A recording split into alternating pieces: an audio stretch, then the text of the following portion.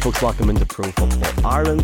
Getting closer and closer to training camp starting. Can't wait. Michael McQuaid, Mark Hogan, delighted to be joined by none other than Mina Kimes. Mina, as we say in Ireland, Kajay, how are you? Oh, God. That was how are you, right? Mark's better than me at Irish, so Mark, do you want to do a better introduction than that? No, I want to kind of like the listeners here get on with this one. I'm worried that on this podcast that I'm a fraud. I listen to too much of Mina, and if anyone was smart, they would have figured out that I just go on her thinking and thoughts the whole time. So this could be my last podcast because everyone's going to realise that I have no actual ideas of my own. So let's get on with it, Michael. Let's get on with it. Mina, very, very quickly from me, major FOMO the last few days. Mexico, that was a lovely off-season trip, some fantastic food, and for us sitting thousands of miles away, it was great to see on TikTok. Thank you. Yeah, and some good sightings of random NFL hats. I spotted both a new Rams hat and a new Chargers hat in the wild, which you never know which teams are taking off in Mexico. I've been there before to Mexico City and seen a lot of Niners and Raiders apparel, but it seems like the LA teams might be making a little bit of headway. It's a little bit like for us when we go through the street and we see the odd person in like a Raiders cap and we have that slight nod and you sort of walk on. Staying on that, we were talking off camera a second ago. Last week, the Steelers announced marketing rights in Ireland. They're hopeful of it looking at potentially playing a game. I guess just from your own focus, Mina, I know ESPN, not yourself, but ESPN were in London last year for the Broncos-Jaguars game. What are your thoughts on the growth of the game internationally? Obviously, I don't know if you get up at what's 6 a.m. to watch that game in Munich, but we can say from being there that honestly, Mina, I enjoyed it more than the Super Bowl. It was incredible, the atmosphere. Well, the Bucs beating the Seahawks was not something I particularly enjoyed, but I do love the European games. I love the excitement you see amongst the fan bases. I love the fans showing up in like random jerseys for teams that aren't playing, but you can tell that there's a real appetite. Both, I would say, Mexico, several European countries. I don't know a lot about the Ireland and whether there's much of an appetite for the NFL. You guys would know better than me. Brazil would be the other country that comes to mind where the NFL seems pretty damn popular. I also like the idea of kind of going to what I was saying about Mexico. You know, different teams, even if they don't necessarily have an official partnership or sister country type stance, kind of developing followings in different places is fun to me. The Steelers make a lot of sense for Ireland, I think. For some reason, it just feels right. Although I do like the idea of, I know Jacksonville's more in the UK, but the way you just said the team name there makes me think Jacksonville would be a fun one to have in Ireland, just to hear Irish accents saying Jaguars. You're spot on, Mina. I'm not an AFC fan, the listeners will know, but it allows me to kind of support the Jags and the Steelers because we are, as Irish people, it's a growing sport over here and we're so excited, to have the bit of a presence, and I think that it's going to be a real winner for both fans and for the teams over here. But speaking of, we were lucky enough to see your Seahawks last year and it was a super exciting game. Sorry, the result didn't go your way, obviously, but this year we actually have the Bills coming over and the Dolphins to London. I suppose the narrative of the offseason, goes through the AFC and it certainly goes through that division.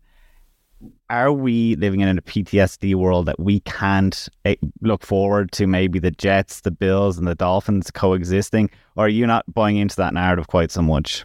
No, I think the division is the Thunderdome. And every time I've said that, people said, well, everyone said that about the AFC West last year, and look what happened. We didn't, Russell Wilson's regression, the Raiders kind of fell apart.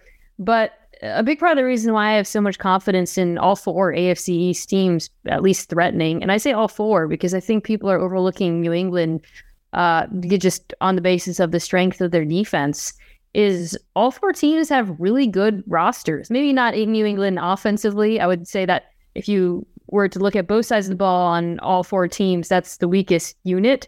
But outside of that, I mean, all four defenses should be amongst the top 10, even, you could say, in the NFL, especially given the work Miami did this offseason.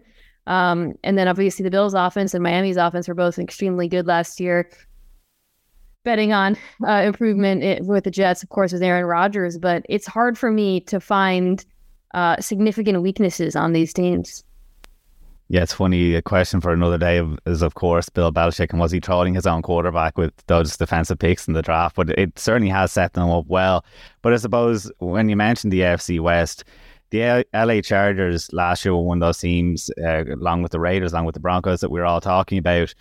And it's kind of something that's been going through my head recently about, like, I was super in on the Chargers, and now you're looking, of course, I did a contract last week for Melvin Gordon, but if you were a fan, say, of one of these two teams, the LA Chargers, or you could pick the Chicago Bears to be a fan of over the next 5 years, which one would you choose? Because Justin Herbert is obviously going to be due a contract soon. So all those kind of nice moves that, say, they had last year, those moves are going to kind of dry up. Whereas when I look at the Chicago Bears, I kind of see there's not enough, thankfully, narratives drawn to, I suppose, Lamar and Justin Fields. And I don't just mean in the running aspect, but like Justin Fields is after getting massive wide receivers this year too.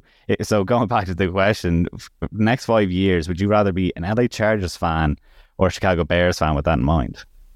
I would go with the Chargers. The degree of difficulty will absolutely go up with the roster, and I think there's been some mistakes with regards to roster construction that are only going to exacerbate that in the coming years.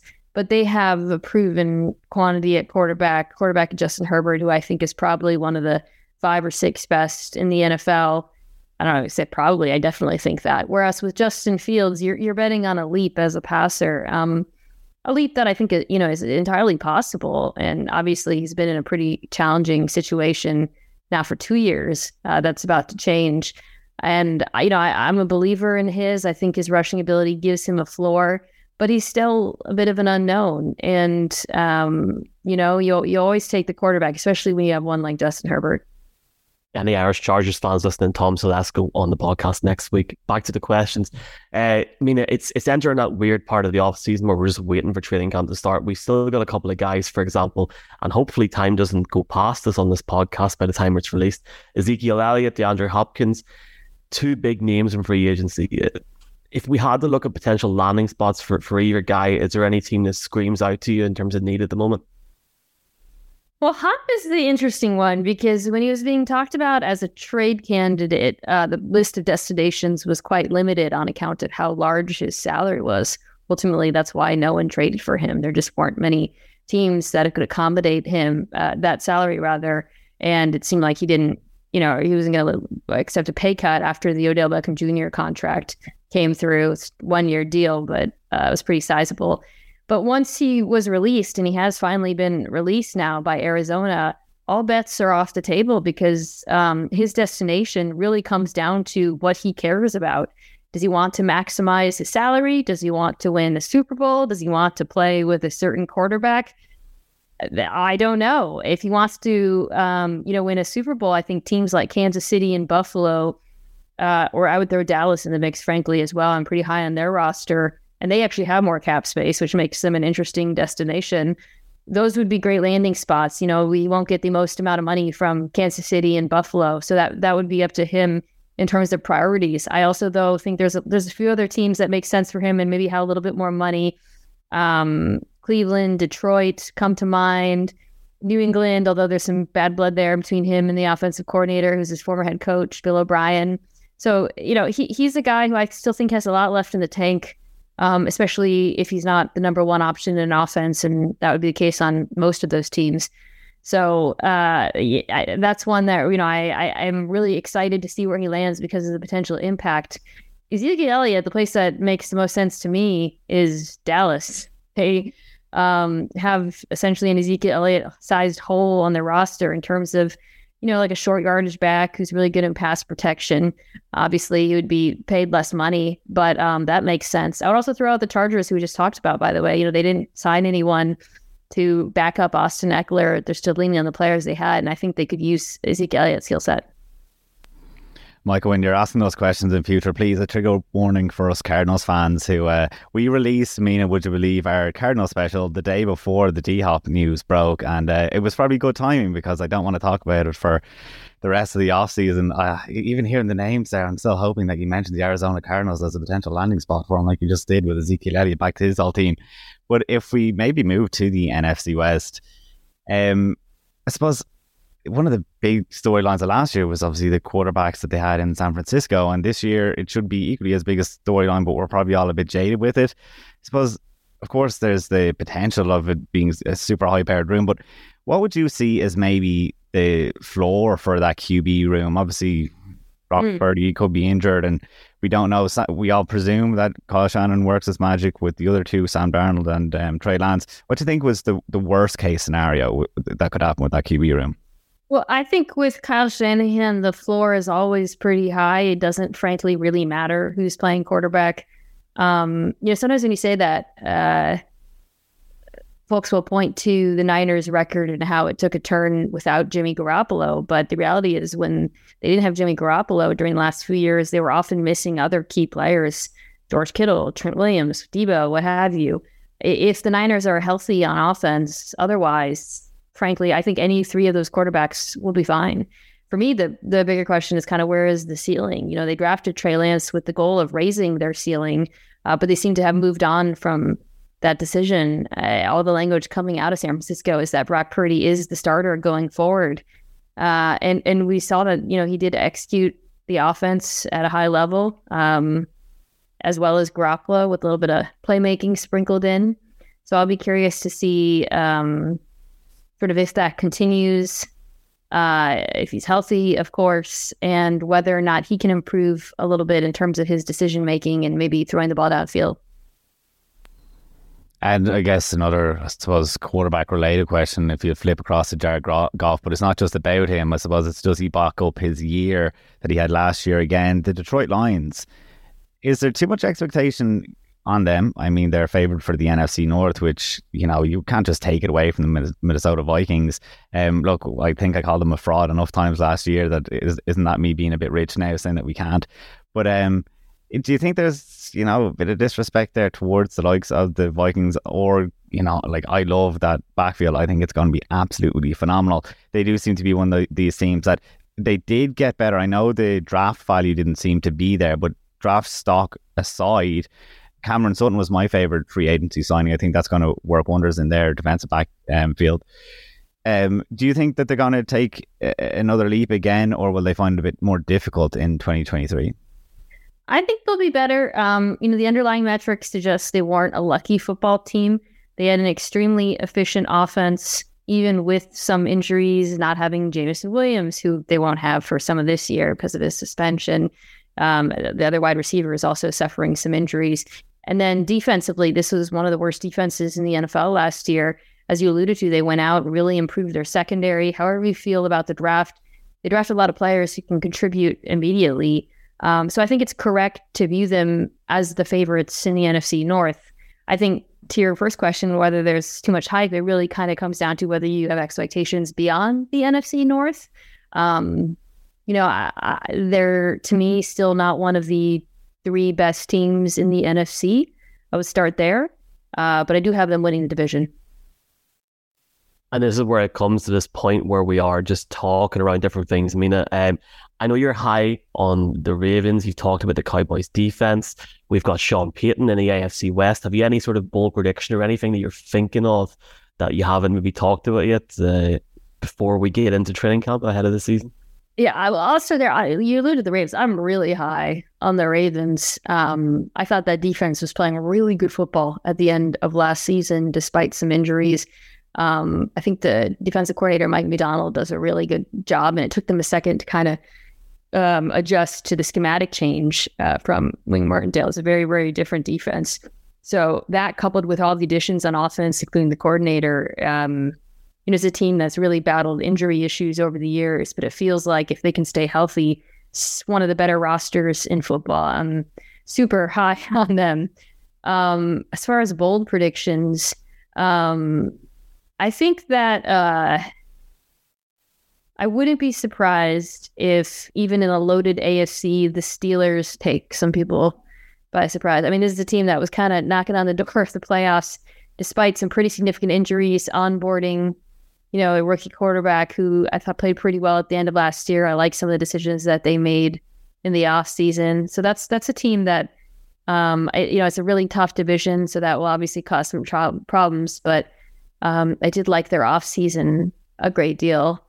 And then as far as the NFC South goes, I don't know if I've actually made my decision on who's going to win that division. So maybe I'll sit on that one for a little bit.